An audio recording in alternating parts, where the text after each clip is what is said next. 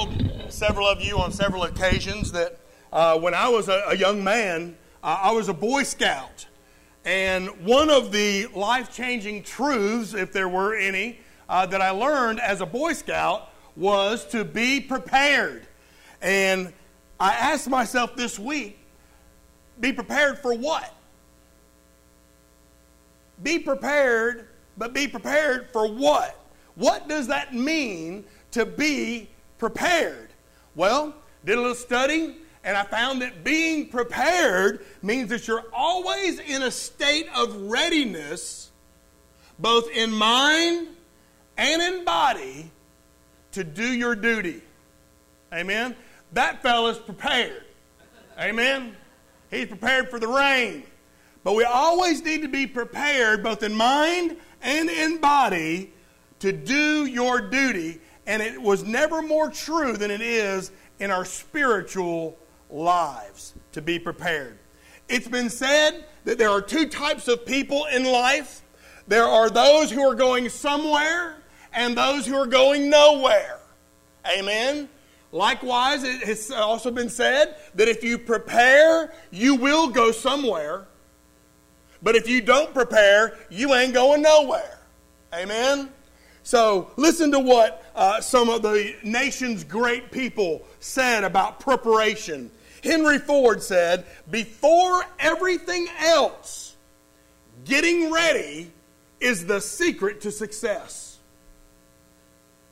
John F. Kennedy said, the time to repair the roof is when the sun is shining. Does that make sense? Abraham Lincoln said, if I had 6 hours to chop down a tree, I'd spend the first hour sharpening the axe. Makes sense, doesn't it? Benjamin Franklin said, by failing to prepare, you are preparing to fail. Exactly. But would you agree with me this morning that while preparation is important, just because you're prepared doesn't mean that you'll be a success. It doesn't always lead to success. For instance, I read a story about a peculiar fisherman up in Minnesota. This fisherman was very well prepared. He knew how to fish. He had all the tools to make him a great fisherman. He loved to get up early when the fish were biting. He had all the poles, all the reels, all the rods, all the bait, and he even had a really nice boat. But this fisherman had a problem. For all of his preparation, this fisherman never caught anything. He's like me when I go fishing. Amen? He never catches anything. Not once did he catch a fish. Not one time did he ever catch a fish. And do you know why he never caught a fish? Because he never went fishing.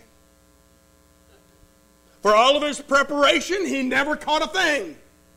He never caught a single fish because he never went fishing. He had all the knowledge. He had all the tools. He had all the equipment. He was very prepared. But he never got in the boat. And he never left the dock. This also is very true, spiritually speaking. Many people are going nowhere spiritually. They make an empty profession of faith in Jesus Christ, but then they attempt to leave Jesus and His church out of their lives, and they end up going nowhere, spiritually speaking. Today's Bible verses will speak about how you and I can be prepared to live a successful Christian life, get this, after we make Jesus the Lord and Savior of our lives. If you would, turn with me in your Bibles to the book of 1 Peter, chapter 1, just about 3 or 4 verses here. And listen to what Peter writes to believers, okay? Again, we're talking about being prepared after you're saved.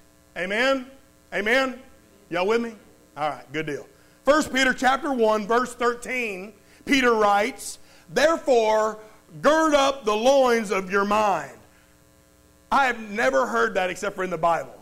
Gird up my loins. So I had to find out, what does gird up my loins mean? Amen? It means be prepared.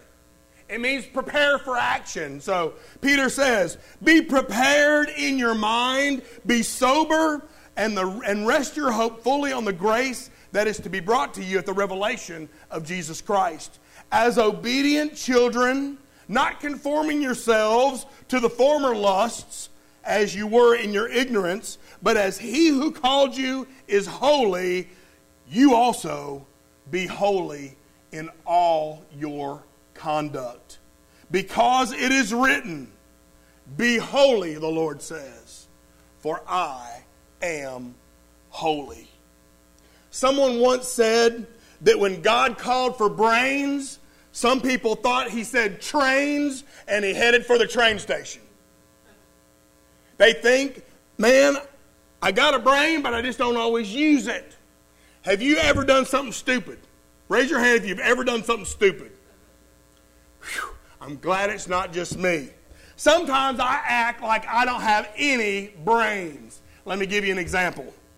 A couple weeks back, I went to Sam's, picked up a few items, and if you don't know it, self-checkout is the bomb. Amen? You can go into Walmart, you can go into Sam's, you can go into Lowe's, and if you self-checkout, man, you in and out quick. Anyway, I go to Sam's, pick up a few items, and I'm heading to the self-checkout. Man, I zap my items, I scan my items, and I slide my card through. And it says, invalid card. I said, now I know that Janice just now re-upped our Sam's card. So I said, I'll try it again. Clear, invalid card. And I said, this stupid machine is broke. So I went to the next one. Scan my items again, scan my card. Invalid card. I said, you got to be kidding me. So anyway, I know this manager, his name's Jeremy, or Jeffrey rather, and I said, Jeffrey, your machines are all messed up, or my card's messed up one. So he takes my card and he says, yeah, there's a problem here. This is your MAPCO rewards card.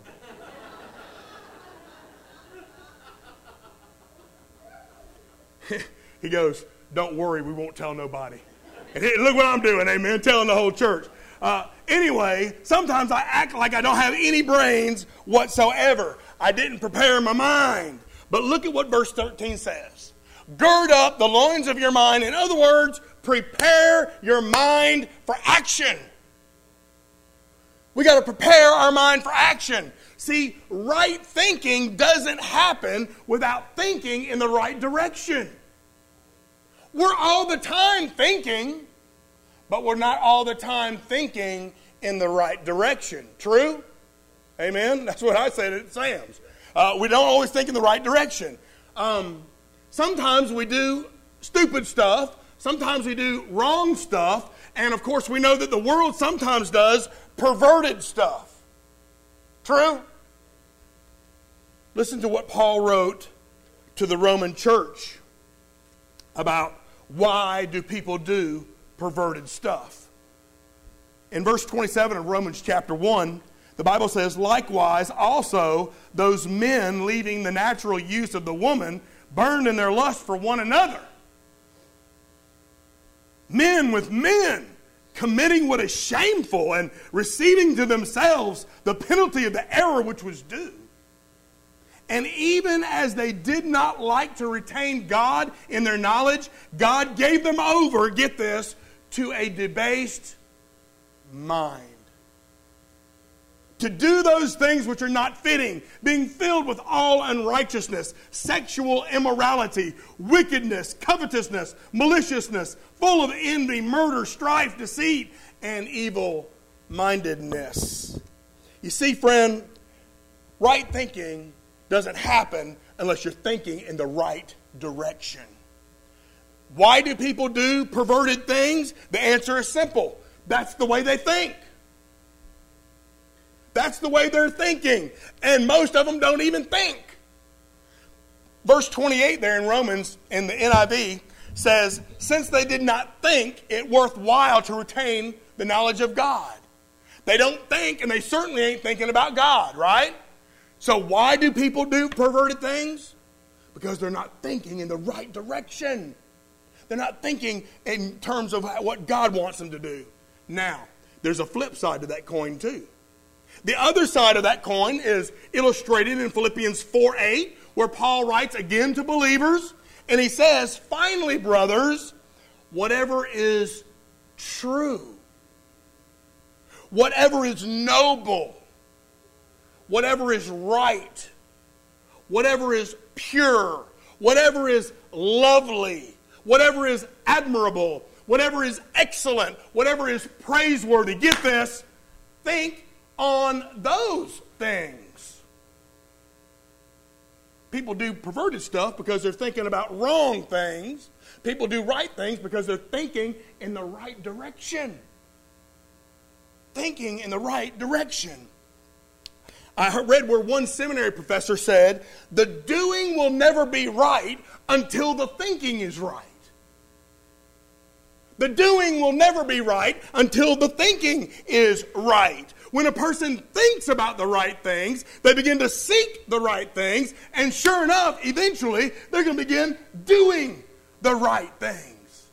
So we have to prepare our minds. Set our minds on the Word of God every day. Friend, you will drift if you're not thinking on the Word of God every day. You've got to set apart some part of your day to think in the right direction, in God's direction. So I want to encourage you to do that every day. Listen to what Solomon wrote in the book of Proverbs, chapter 23, verse 7. He said, for as a man thinks, so he is.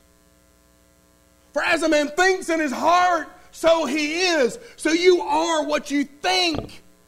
You are what you are because of your thinking. Your thinking is what brought you here today. Your thinking is what brought you to this point in life. And friend, you've got to do everything in your power to prepare your mind for action in the future. Constantly be preparing your mind. And how do you do that? How do we prepare our minds? Friend, it's with the Word of God. It's with prayer to God. Psalm chapter 1 says, blessed is the man who does not walk in the counsel of the wicked, nor stand in the way of the sinners, nor sit in the seat of the mockers. But his delight is in the law of the Lord. On his law he meditates day and night. Therefore, he is like a tree. We were talking about a tree in our Purpose-Driven Life group this morning, about how a tree is planted by the streams of water and it yields its fruit in its season, and its leaf doesn't wither. And listen to this. Whatever he does prospers. Whatever he does prospers when he's preparing his mind for action on the Word of God. You'll prosper. You'll be successful. So how do you prepare to live a successful Christian life? Prepare your mind in the Word of God.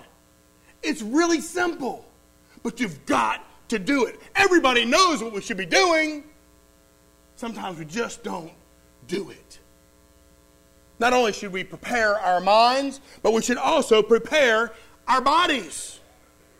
That's right. We should be preparing our bodies. Look again in verse 13 and Peter chapter 1. He said, therefore, gird up or prepare your mind. And then he says, be sober. Now, at a first glance, he says, okay, here he is writing to Christians, and they must all be drunk. Sober up, Christians. No, that's not what he's saying. Be sober means to be self-controlled. To be self-controlled. To me, this tells me that I am responsible to control the lusts of my flesh. I have to take responsibility. I have to use my body for the glory of the Lord. That's what He made it for. That's what He intended it to do. And I've got to be self-controlled enough to do it. Do you remember what I shared just a couple weeks ago in 1 Corinthians chapter 6? Paul wrote to those believers, he said, do you not know that your body is the temple of the Holy Spirit who is in you, whom you received from God? And I love this because God reminds us, you are not your own. That body you're living in, it don't belong to you. It was bought with a price. And then I love this last sentence. Therefore, honor God with your body. Honor God with your body. Friend, as believers, I believe that we understand that we belong to the Lord. I think we all get that. But it also means that we need to take care of our bodies the very best that we can. That means to do right and to eat right and to take care of ourselves.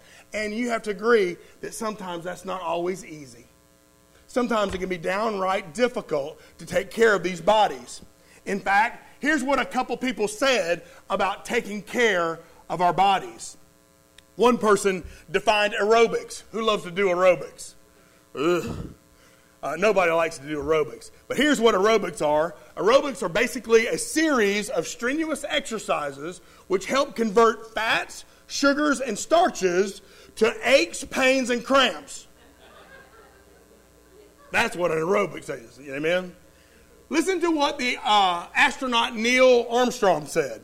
He said, I believe the Lord God gave us a finite number of heartbeats, and I'm not going to spend the first one on a treadmill. Amen? I can agree with that one.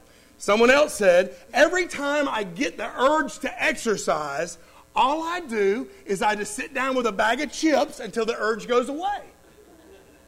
Problem solved, right? One lady said, inside me, there is a thin person struggling to get out. But I can usually shut her up with 4 or 5 cupcakes. Wow, we don't like exercising. But listen, our bodies do belong to the Lord. Our bodies do belong to the Lord. He bought it.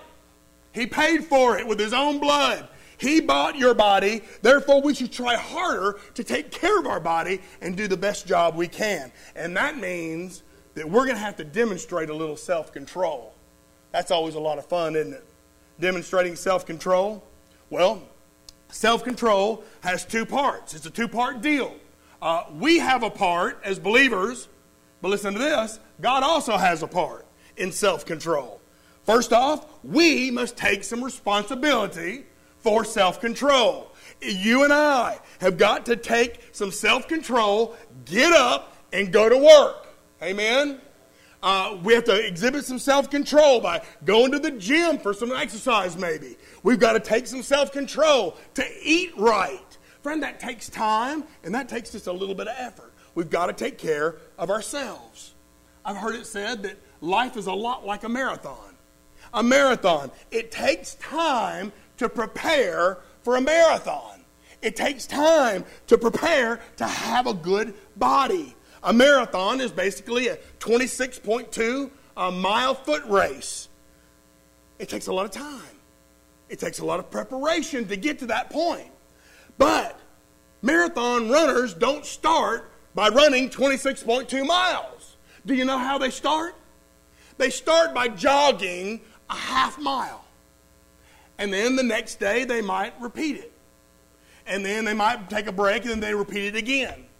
And then after a couple of weeks of jogging a half mile, then they step it up and they jog a whole mile. And then before they know it, they're leading into 2 miles and then 3 miles. And a couple months later, they're actually jogging 4 or 5 miles. Friend, marathon runners don't start by running the whole race. They prepare themselves to run that kind of distance. And as they're preparing themselves, muscles begin to get built. Stamina is developed. Weight is lost. Endurance is increased. And before you know it, your speed starts getting up there. And before you know it, then your distances begin to get easier. Well, friend, life is a lot like that marathon. It takes time. It takes a little effort to prepare to get to that place. But here's the bottom line. Self-control is a key. It's a key to life, and it's a key to running a marathon. It's a hard thing to learn, but the only way you're going to learn it is by practicing. Practice makes perfect. In fact, listen to what Paul wrote to Timothy. Paul wrote in 1 Timothy chapter 4, he said, reject profane and old wives' fables and exercise yourself toward godliness. For bodily exercise profits a little, but godliness is profitable for all things, having the promise for life that now is and that which now is to come. Friend, physical training is valuable. It has some valuable. Taking care of our physical bodies is important to living the Christian life. And most of us know how to do it, but once again, we just don't do it. So we need to do a better job of taking responsibility and exhibiting a little self-control. But not only do we have a part, but God teaches that He also has a part. In fact, in Galatians chapter 5, the Bible tells us what it looks like when somebody is living with God. He says, but the fruit of the Spirit, the evidence of the Spirit is love, joy, peace, patience, kindness, goodness, faithfulness, gentleness, and get this, self-control.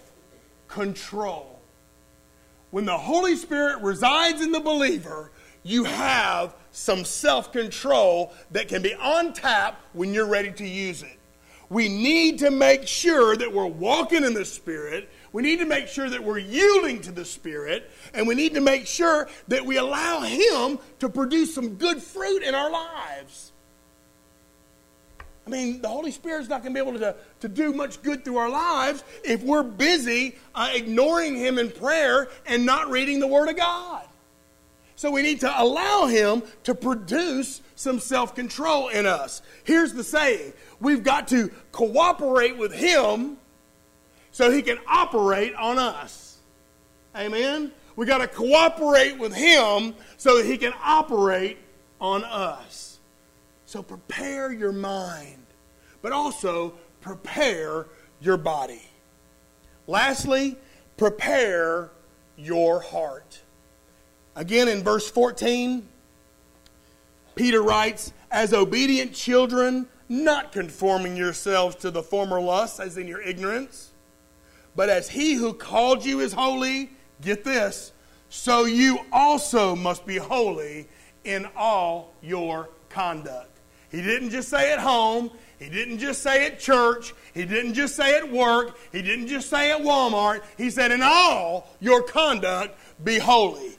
Why? Because it's written, be holy, for I, the Lord God, am holy. Friend, you need to prepare your heart to be holy. Have you ever considered that? Have you ever considered that you could be holy, but would God tell you to do something that you couldn't do? Would He? He would not. Therefore, when He tells you to be holy, that means you can do it. You can be holy. This should be the desire of our life, the desire of our heart. What does that mean, though, be holy? That means that I ought to be growing in the likeness of God in every part of my life. Being holy. In order to be holy, we've got to prepare our hearts. In order to be holy, we've got to realize that holiness is a matter of the heart. What's your heart look like this morning? Listen to what Jesus said about this old heart of ours. In Matthew 5:8, Jesus said, blessed are the pure in heart, for they shall see God. In Matthew 5:28, Jesus said, I tell you that whoever looks at a woman to lust for her has already committed adultery in his heart. You see, sometimes we often sin in our heart before we actually do the sin itself. In Matthew 6:21, Jesus said, for where your treasure is, there your heart will be also. In Matthew 12:34, out of the abundance of the heart, the mouth speaks. You ever met somebody that just seems to spew forth bitterness? You ever met somebody like that? You ever met somebody that just seems to speak negativity all the time? Why do they do that? Because that's what's in their heart. Sometimes people don't have a speaking problem. They have a heart problem. Jesus also said in Matthew 15, for out of the heart come evil thoughts. Out of the heart comes murder. Out of the heart comes adultery. Out of the heart comes sexual immorality. Out of the heart comes theft. Out of the heart comes false testimony. Out of the heart comes slander. It all takes seed from the heart. Do you see how important the heart is? Do you see how important it is to prepare your heart? Because everything that you do will come out of the heart. And of course, I'm not talking about the physical heart. I'm talking about the spiritual heart. You know that. But God wants us to be holy. And it always starts from the inside. I read that holiness is the true sign of repentance. Do you remember what Peter said on the day of Pentecost? He said, repent and be baptized. I've always thought about that. And I said, well, you know, when I was born again, I repented. That day I repented. But holiness is a lifestyle of repentance. Because I've realized that ever since that day in 1977, every day I have sinned in some form or fashion. A bad attitude, a wrong word, a little bitterness. Who knows what other kind of sin we don't even want to talk about, amen? So we need to live this lifestyle of repentance, this lifestyle of turning away from that junk and turning to Christ. A lifestyle of repentance. That's what holiness is. Turning away from my way and turning to God's way. That's what holiness is. A lifestyle of repentance. I mean, think about a beautiful flower garden. And if you want it to blossom, man, you got to work at it. You got to plant it. You got to water it. You got to get those weeds from around it. What makes you think that the human heart is any different? If you want holiness, you've got to live a lifestyle of repentance. Turning away from anything that's not of God. Many of you may have heard of a preacher named Jonathan Edwards. Jonathan Edwards was a preacher back in the 1700s, and he preached a series of sermons that impacted thousands and thousands of people. One such sermon was entitled, listen to this title, I wish I could think like this. One title was, Sinners in the Hands of an Angry God. And that sermon helped to spark a revival that was later called the Great Awakening. From a human standpoint, it seems incredible to me that God would use one message to reach so far to cause revival. And the reason is because Jonathan Edwards wasn't that good of a preacher. I can identify with that, amen? But one thing that he did is he was holy. And it was said when he was preparing for that sermon, Sinners in the Hands of an Angry God, that for 3 days he did not eat one mouthful of food. For 3 days he did not close his eyes one time in sleep.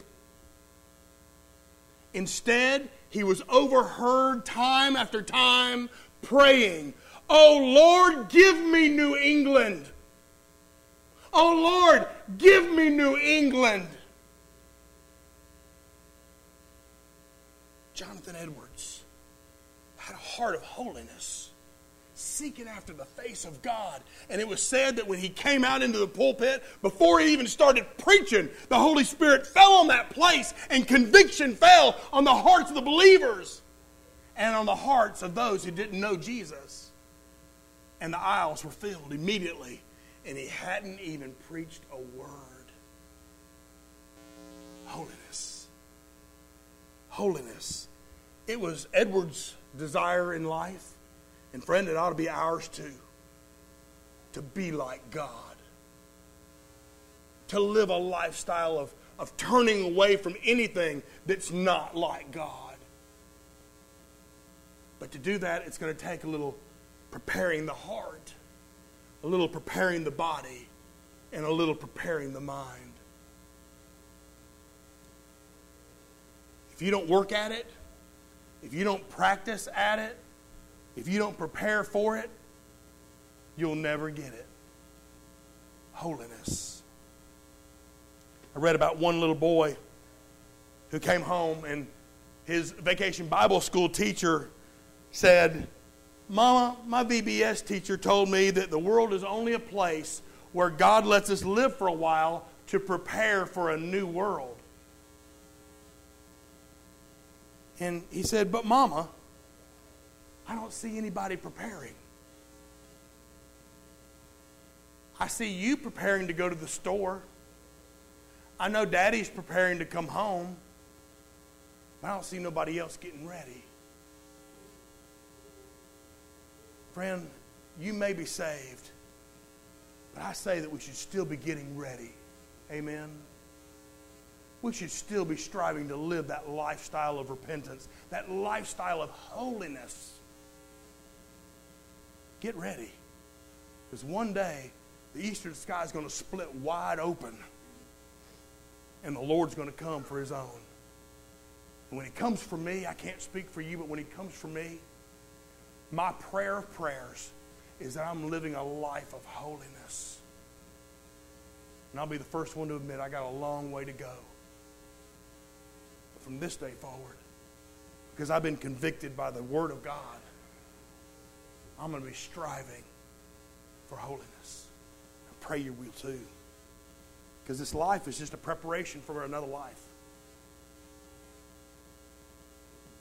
This life you're living as a Christian is just the beginning, friend. It's just the tip of the iceberg. So are you preparing for the next life?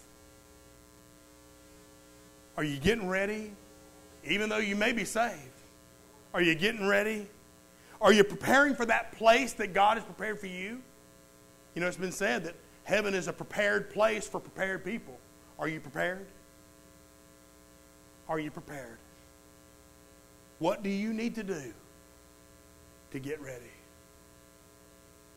I mentioned a lifestyle of repentance. Sometimes that just means, you know what? I need to get down here at the altar. I need to just ask God to forgive me. I need to ask for that clean slate, that fresh start. I want to walk in holiness. Maybe it means for you, you know what? I've waited long enough for my decision for Jesus Christ. Today is the day. Today is the day that if that eastern sky split open this afternoon, I'd be included in the family of God. So whatever your decision is today, all I want to do is just encourage you to get ready.